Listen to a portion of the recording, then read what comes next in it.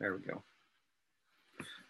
We typically start out the new year by looking ahead at the year, anticipating some of the ways that we plan to meet God and to grow as a community. We typically try to encapsulate our plans for a given year in a theme that we use to sort of direct our steps and filter the kinds of some of the things that we plan to do throughout the year. Normally I call this Sunday a Vision Sunday, which let's just be honest, it feels silly to even use that word.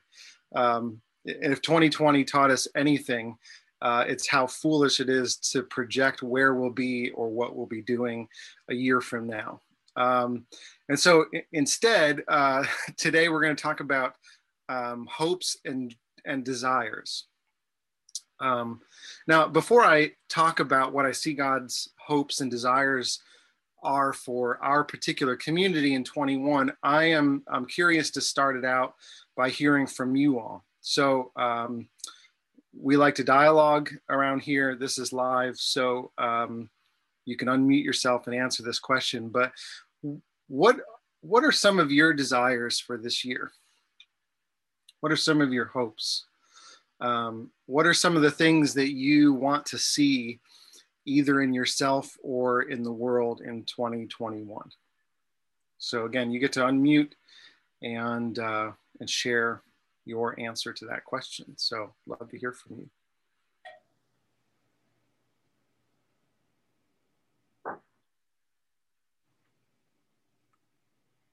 Seems small. One of the things I want and I have hope for is gathering again. Kind of talked about it before, but I don't know. So much is tied up in community for me that I miss it a lot. So. Yeah.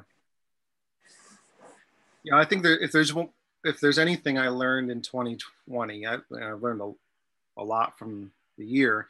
One of the main things, though, is the value of physical presence.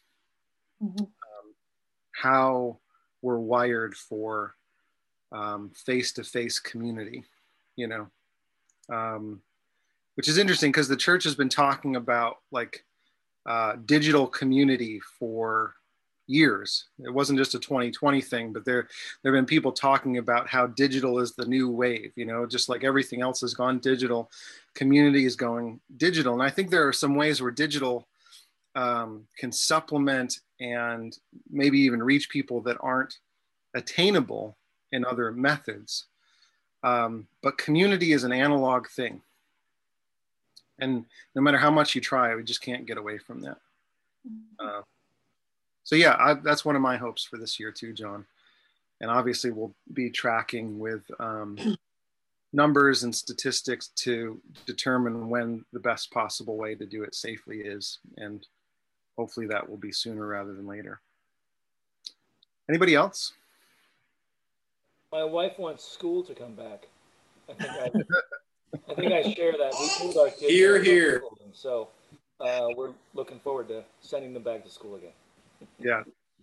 And I'm excited too because I think that it's going to be interesting to see how things kind of gradually start to come back to normal. But I think also we're also realistic that that's going to be like a while yet. But I think there is the light at the end of the COVID tunnel. I think that's encouraging.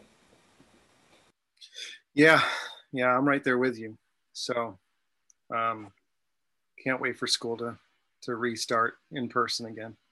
And I think having a few people within our community, medical professionals, start to get vaccines and seeing that taking place, like, is a shot of hope for me, like that there is an end point maybe in sight that we're working towards. So it's not without challenges, that's for certain. And it's probably not as soon as any of us would like it to be, but yeah. Anybody else? Well, if John is thinking small, I'm going to dream big. Reconciliation and healing in our land and in our communities. Yeah, that's a big one for sure. Should have just said world peace. That's how big. Yeah. Yep. Yeah, but true reconciliation and true justice, not just a faux peace that comes from glossing over the challenges and calling everyone to unity when people still suffer unjustly in our country, but a real shalom of the kingdom of God, like tangibly in some form in this country. Yeah, I'm praying for that myself, James. Somebody else was about to go.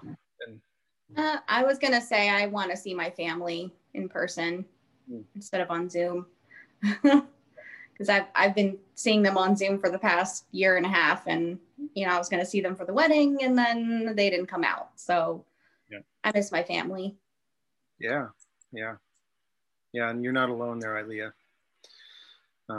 Something that many of us are wishing and hoping for this year.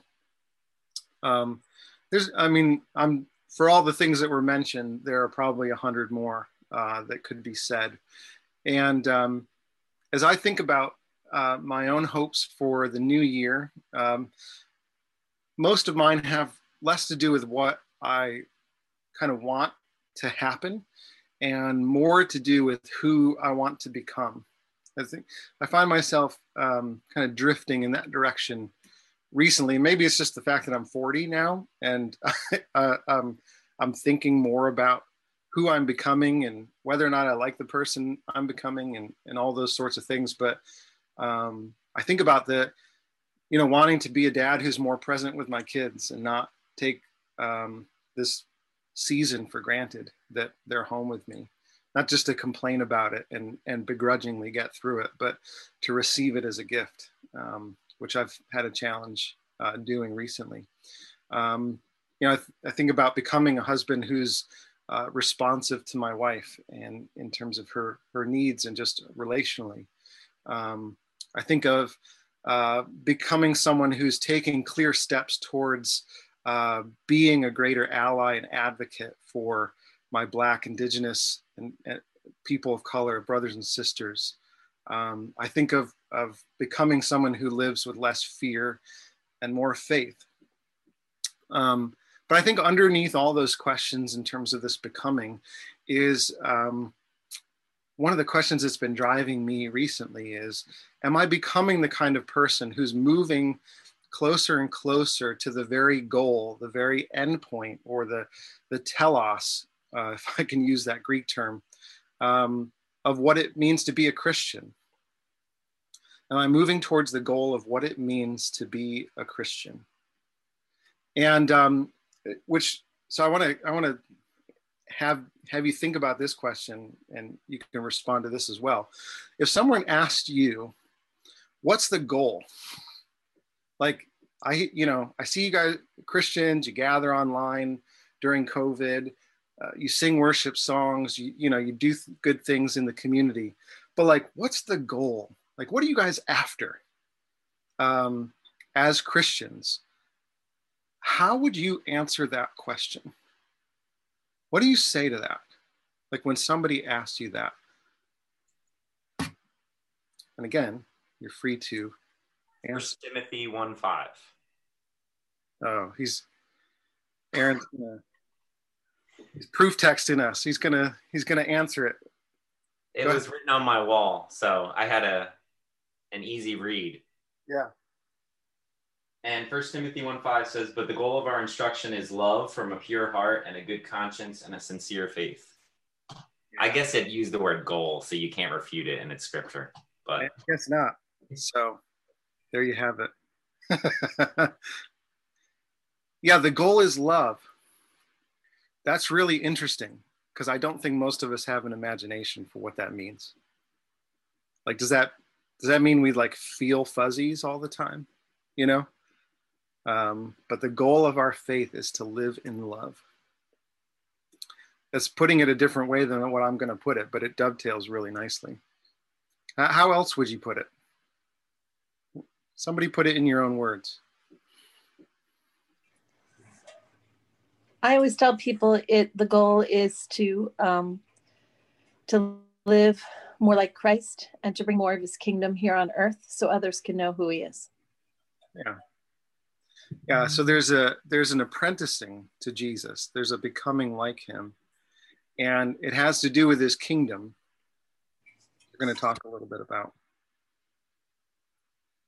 Great. What else?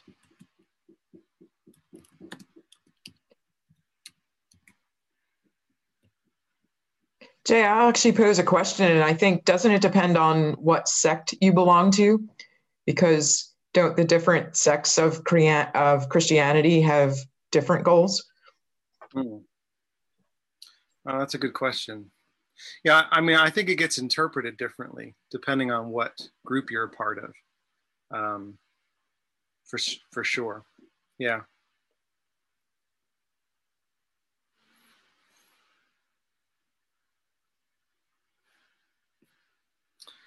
Well, keep that thought in mind. Keep that question, because I think a lot of us would say something along the lines of maybe Aaron's answer or Jen's answer, that it has to do with growing in love, or it has to do with the kingdom of God. But most of us, practically speaking, when it comes to our everyday life, when we think about what we're doing as Christians and what the end is, we fall into a trap of thinking that it's about either knowing stuff or doing stuff, that it's about kind of growing our intellectual knowledge or certainty about certain things, having our theology neatly categorized in ways that make sense to us. Or it's about doing stuff. It's about reading your Bible and praying and sharing Jesus with your neighbor. And all of those are, knowing stuff and doing stuff are good things. They're included in the life of Christ, the life of a Christian. But it's not the sum total. And it's not actually what we're after. So what are we after? Because if you think about any other relationship that you have, knowing stuff and doing stuff doesn't cut it when it comes to other relationships, right? I mean, if you think about friendships that you have, yes, you do stuff together and you know stuff about the other person, but you wouldn't say that's the goal of your friendship, is to just know more and do more. Same thing with a parent-child relationship, same thing in a marriage relationship. I mean, can you imagine if I said to couples who are getting married on their wedding day, okay, guys, remember, the goal of your union today is that God wants you to systematically, categorically know the other person, and he wants you to do stuff together, like lots of stuff, like go on date nights and have kids and drink coffee and eat together. And yes, all that's included. You have to know your spouse and you're going to do stuff with your spouse, but that's not the goal of marriage. The goal of marriage is a relational partnership of love. And that doesn't just mean a sentimental kind of feeling about the other person. Love means a mutual submission of your lives to one another. And this is also true of the most crucial relationship that any of us have, the relationship with God through Jesus Christ. That God isn't just after people who do stuff for him. He's not just after mindless robots who he can control and use for his ends. And he's not just after people who know a bunch of stuff. He doesn't want just people that are walking brains who are full of knowledge without fruit. God is after mindful disciples that he can fill and empower. He's after people that he can dwell in and declare good news to. In other words, he's after people who know how to participate and partner in the very life of the Trinity. Father, Son, Holy Spirit. If we talked about this last week, but last year's theme was the presence of God, that we wanted to grow over the course of 2020 in our learning to understand that God is present and at work everywhere all around us. And one of the things that sort of the next step in that progression is realizing that if God is present and at work all the time, then it means that God also wants to train us how to experience and respond to his presence. Because it's one thing to notice that God is present, but the point of our discipleship, the point of our life with Christ, is learning how to say yes to what God is presently doing. If you notice it but don't say yes to it, it does you no good. And if you're just saying yes to everything in compliance that maybe it's somehow Christ, but you're not attuned to what the Holy Spirit is doing in and among you, both of those two things are ditches where you will fall away from the kind of life that God promised that we would have in him. He's seeking an interactive, conversational relationship with you. This is what Jesus was talking about in Matthew 4:17 when he said, when it says about Jesus that his entire ministry was framed in this language, to repent, for the kingdom of heaven has come near. Repent, for the kingdom of heaven is come near, which means God is working among you in Jesus. Heaven isn't somewhere else, it's come here. And so we on the one hand, watch for it as it breaks into our lives, but we do that so that we can participate in that kingdom as it arrives on earth. So I get concerned that as Christians, we talk about extending the kingdom of God, building the kingdom of God. When if you look at Jesus's life and you look at the totality of the New Testament, God is actually the one who builds the kingdom, and we are the ones who receive it by faith. And that process isn't just a one-time thing that happens when you come to faith the first time. That receiving of the kingdom of God, responding to it in ways that are congruent with what God is doing, is the ongoing action of what it looks like to be a Christian, a follower of Jesus. And that's why we pray along with Jesus that your will be done on earth as it is in heaven. Jesus didn't just say, hey, pray that one time and then you're good to go. That was to be the ongoing prayer. Wake up to what God is doing so that you can walk with him in it. And the good news is that the opportunity to partner in the life of Jesus is already available to you, friends.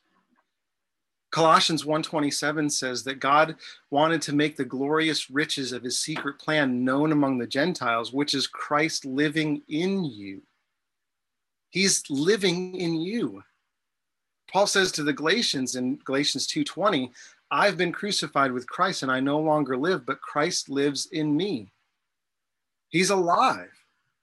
That's what we celebrate on Easter. And he's come near. That's what we celebrate on Christmas. And so this is the whole reason that when Paul thinks to pray for his friends in Ephesus, that he says this, that for this reason I kneel before the Father, from whom every family on heaven and on earth derives its name. So imagine this. Paul is kneeling before God, just crying out on behalf of his friends that he loves so dearly. What is it that fills Paul's mind that he wants so desperately on their behalf? Well, he tells us. He says, I pray that out of his glorious riches, he may strengthen you with power through the Holy Spirit in your inner being, so that Christ may dwell in your hearts through faith. So that Christ may dwell in your hearts through faith. What is he saying? He wants them to wake up to what God is doing and to respond with obedient trust. So let me ask this question. How do you know if you're experiencing a partnership with Jesus? Like, what does that look like? What are some of the indications that you're participating in Jesus's life? And how would you know that it were happening to you? You have any ideas or thoughts on that particular question?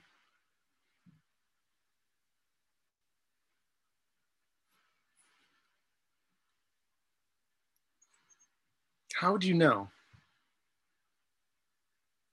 if you're participating in the life of God?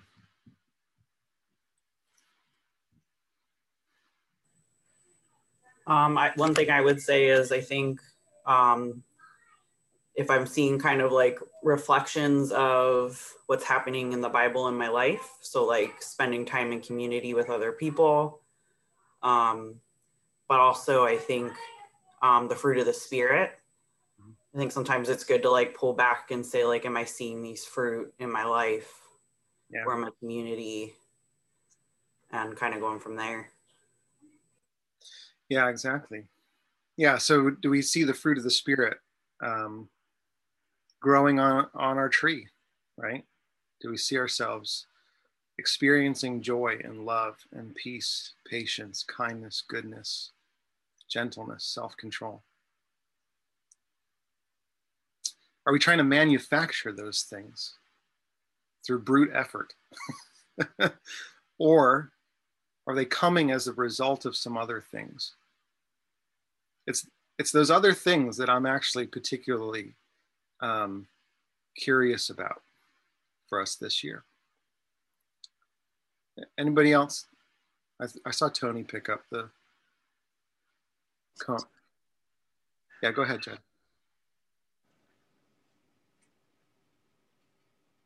Did you have an answer?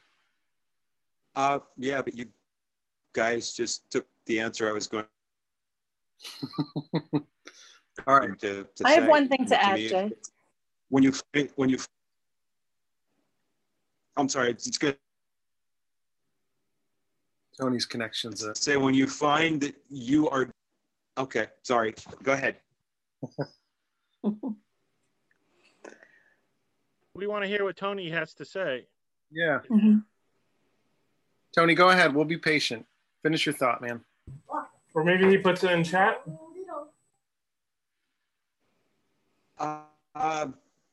If this is okay, I was just going to say fruits, or that you feel that you are accomplishing the fruits that Christ wants us to be as part of the vine. That's it. And then internally, when you find yourself receiving the gifts of the Holy Spirit, the peace, the rest, the joy, then you know that you've connected.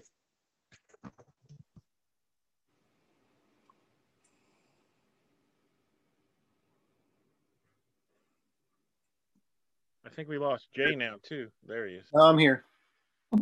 So I would also add one thing that I echo what Lindsay and Tony said, but also I think you begin to hear from God more in your life. So you know, you don't just resemble those things, like the fruits are growing, but also you know what it is He wants you to be doing. Yeah, I think that's what I was getting after with it by mentioning a conversational relationship. Jesus is pretty clear that his sheep know his voice. So do we know what the shepherd sounds like? Do we know how to respond to that voice? Do we know when we hear it and when not? Yeah, all great thoughts. Here's the thing. I'm not going to answer the question today because that's the question that we're going to be exploring together as a community in 2021. So there are a few ways that we're going to begin to pursue this together in a tangible way. And I'll mention these are in no particular order, but one of the things that I'm going to be doing probably later this year, late spring, early summer, is beginning a cohort for discipleship where we're going to train in this very thing. So it's going to be sort of a training environment where we get to practice these things together in a more holistic way. And it's going to be a bit of a commitment. It's not just a 3 or 4 week thing. It's probably going to last for quite a while. But if this is something that's resonating with you, you want to grow in this area and you want to be able to lead other people to do the same thing, then I would encourage you to pray on that and keep an eye out for that when it comes around. Again, that'll be later in the spring. Another thing that we're going to do together is we're going to be looking at certain spiritual disciplines throughout the year. Normally what I would do is kind of do a teaching series on spiritual disciplines, and we'd give them to you all like in a 4-week or an 8-week shot. And that's great for getting content out, but it's not great for actually practicing what you're hearing. So oftentimes what happens is you do an 8-week series and everyone's like, that's fantastic. And nobody does anything, right? And then you move on to the next series. So instead what we're going to do is we're going to do a series of one-time teachings that'll happen throughout the year. And then after a teaching on a particular spiritual discipline, like silence or solitude or fasting or Sabbath or confession, we're going to take a period of time where we practice that spiritual discipline as a community before we move on to the next one. So these will happen kind of mixed into other series or in between other teaching series that we do throughout the year. So stay tuned for that one. I think the first one will be on silence, which will happen sometime in the next month or two. The third thing that we're going to do is a more concentrated teaching series. We're going to start out 2021 by looking at the Sermon on the Mount. And so that's going to start next week. And it's going to be the content for our Sunday gatherings for the course of 12 weeks from now until Easter Sunday. One of the things that we're going to be doing as we go through that series is using a book as a devotional.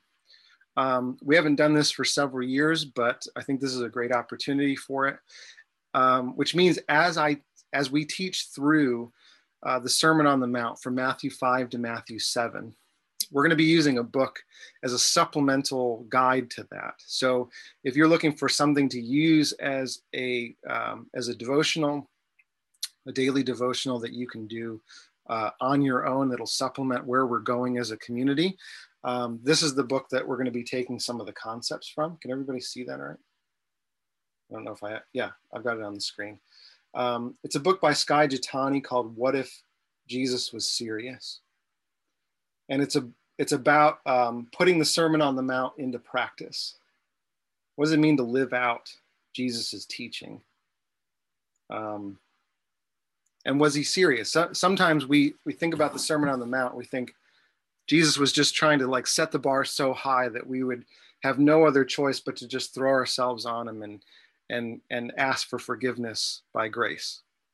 And that's true, that's available to us, but Jesus also said that a wise man puts the things that I've said into practice. You know when he says that? Right after teaching through the Sermon on the Mount. So he's calling us as believers to practice what he's teaching, to practice the content of the kingdom of God, to participate in the ways that he's already at work in the world. So that's how it dovetails with our theme for the year. So if you want a devotional to go through as we're doing that teaching series, I encourage you to pick up Skye Jethani's What If Jesus Was Serious? And then the last thing that we're going to do is something that we're kicking off in January that's going to be happening on Wednesdays during lunchtime. And Aaron is going to be leading that. So I will hand it off to him for him to talk about what we're doing on Wednesday. Sorry, that was a bad time to cough. Okay. So one of the things I have been praying about is setting aside regular time where I can join with others to pray as a community. And for the month of January, on Wednesdays, between 11:45 and 12:15. And I know that's kind of a random time slot, but I chose that because that's a time that I can commit to being at the computer on Zoom. And it's an open door for anybody in the gathering that would like to join for any reason. The focus is going to be on praying as a community, but that may look like a lot of different things. It could look like praying together. It could look like reading some scripture and praying through the Psalms, or encouraging one another. And I think it really depends upon the needs of the day, what's going on, who joins, and also how we sense and see the Holy Spirit moving. So that's going to be for the month of January. And, midway through or so, we'll reassess and see how that's working and what we would like to do from there. It may be something that's continued. It may not. The one thing Jay, I'm assuming that we're going to use the church's Zoom. That's the only question I didn't ask. So I'm assuming that. Thumbs up. Am I right in that? Okay. So it'll be this same Zoom number, the same password, and it's Wednesdays, 11:45 to 12:15 every Wednesday. I'll be on through the duration of that time. Yeah. So it's also something that I'm going to be pursuing in some sort of fasting, which doesn't have to be a fast from food. That happens to be my lunchtime. So it may be that I'm fasting that time from eating lunch because of this, but I would encourage you just to begin praying about what are some things that you can move aside so that God can become the primary. So that kind of as Jesus calls us to seek first his kingdom, I would encourage you to pray as to like, how is God asking you to rearrange things so that his kingdom is kind of like the forefront and the first thing. And that's kind of what I'm praying about during this time for this month, to walk with the Spirit in what he's doing. Okay, Jay, I'm kicking it back to you. Cool. Yeah, thanks for sharing, and thanks for leading that on our behalf, Aaron. I look forward to those times together. And so if you want to participate in that, you can pop in any Wednesday starting at 11:45. Join us to pray, join us to share. And if you want to participate in a fast or not, we can talk about that in our first meeting this Wednesday. So those are a couple, I've just named 4 different ways that we're going to begin pursuing this together. I'm sure that there'll be more as we go through the year, but these are the 4 that are on our minds at this point. So again, there's a discipleship cohort that's going to happen as a training environment later this year. We're going to do some spiritual discipline activity, both teaching and practice, kind of throughout the year. We're starting out our first series is on the Sermon on the Mount and participating in Jesus's here and now kingdom, along with a devotional that I mentioned already. And then on Wednesdays, we're going to pray, and many of us will fast at the same time. So the last thing I want to mention before we respond together is I was thinking about what do we need to participate with Jesus? Like, what do we have to bring with us? If we think about taking a journey together this year, what are the items that we should pack in our bag? And three items come to mind. And if you're taking notes, like scribble these down somewhere. But I think these will be key for us in order to go on this journey well. And they all start with C. So I haven't alliterated for a while. So why not? Why not start the new year out with a C alliteration? The 3 things are curiosity, compassion, and courage. Those are the 3 things that you're going to need in order to take this journey well with Jesus. The first is to have a relentless curiosity about what he's doing, both in and around you. Just be like unashamedly curious. Like, ask that question all the time. Like, what are you doing? What are you saying? How are you at work? And I think that this brings about a reminder of the good news that the life of God starts with the life that you already have. It's not some fictitious life that's more wealthy or healthy or faithful or wise. God begins where we really are. He meets you in reality. And so be curious about it. Be ready to meet him in the life that you already have, because that's the life he's at work in. He's at life in the world as it currently exists, a life that's still full of disease and racism and inequality and injustice. So be curious. That's the first thing. The second is compassion. You're going to need a deep compassion for yourself. And here's why. Because to meet him is to meet him in your weaknesses and failures. And not only that, but you're going to be really bad at saying yes to him when you start. I remember when I lived in Philadelphia, one of my roommates had a unicycle, and he was really good at riding it. And I grew up riding bicycles, and I thought, if I can do two wheels, I can do one. Like, I've got really good balance.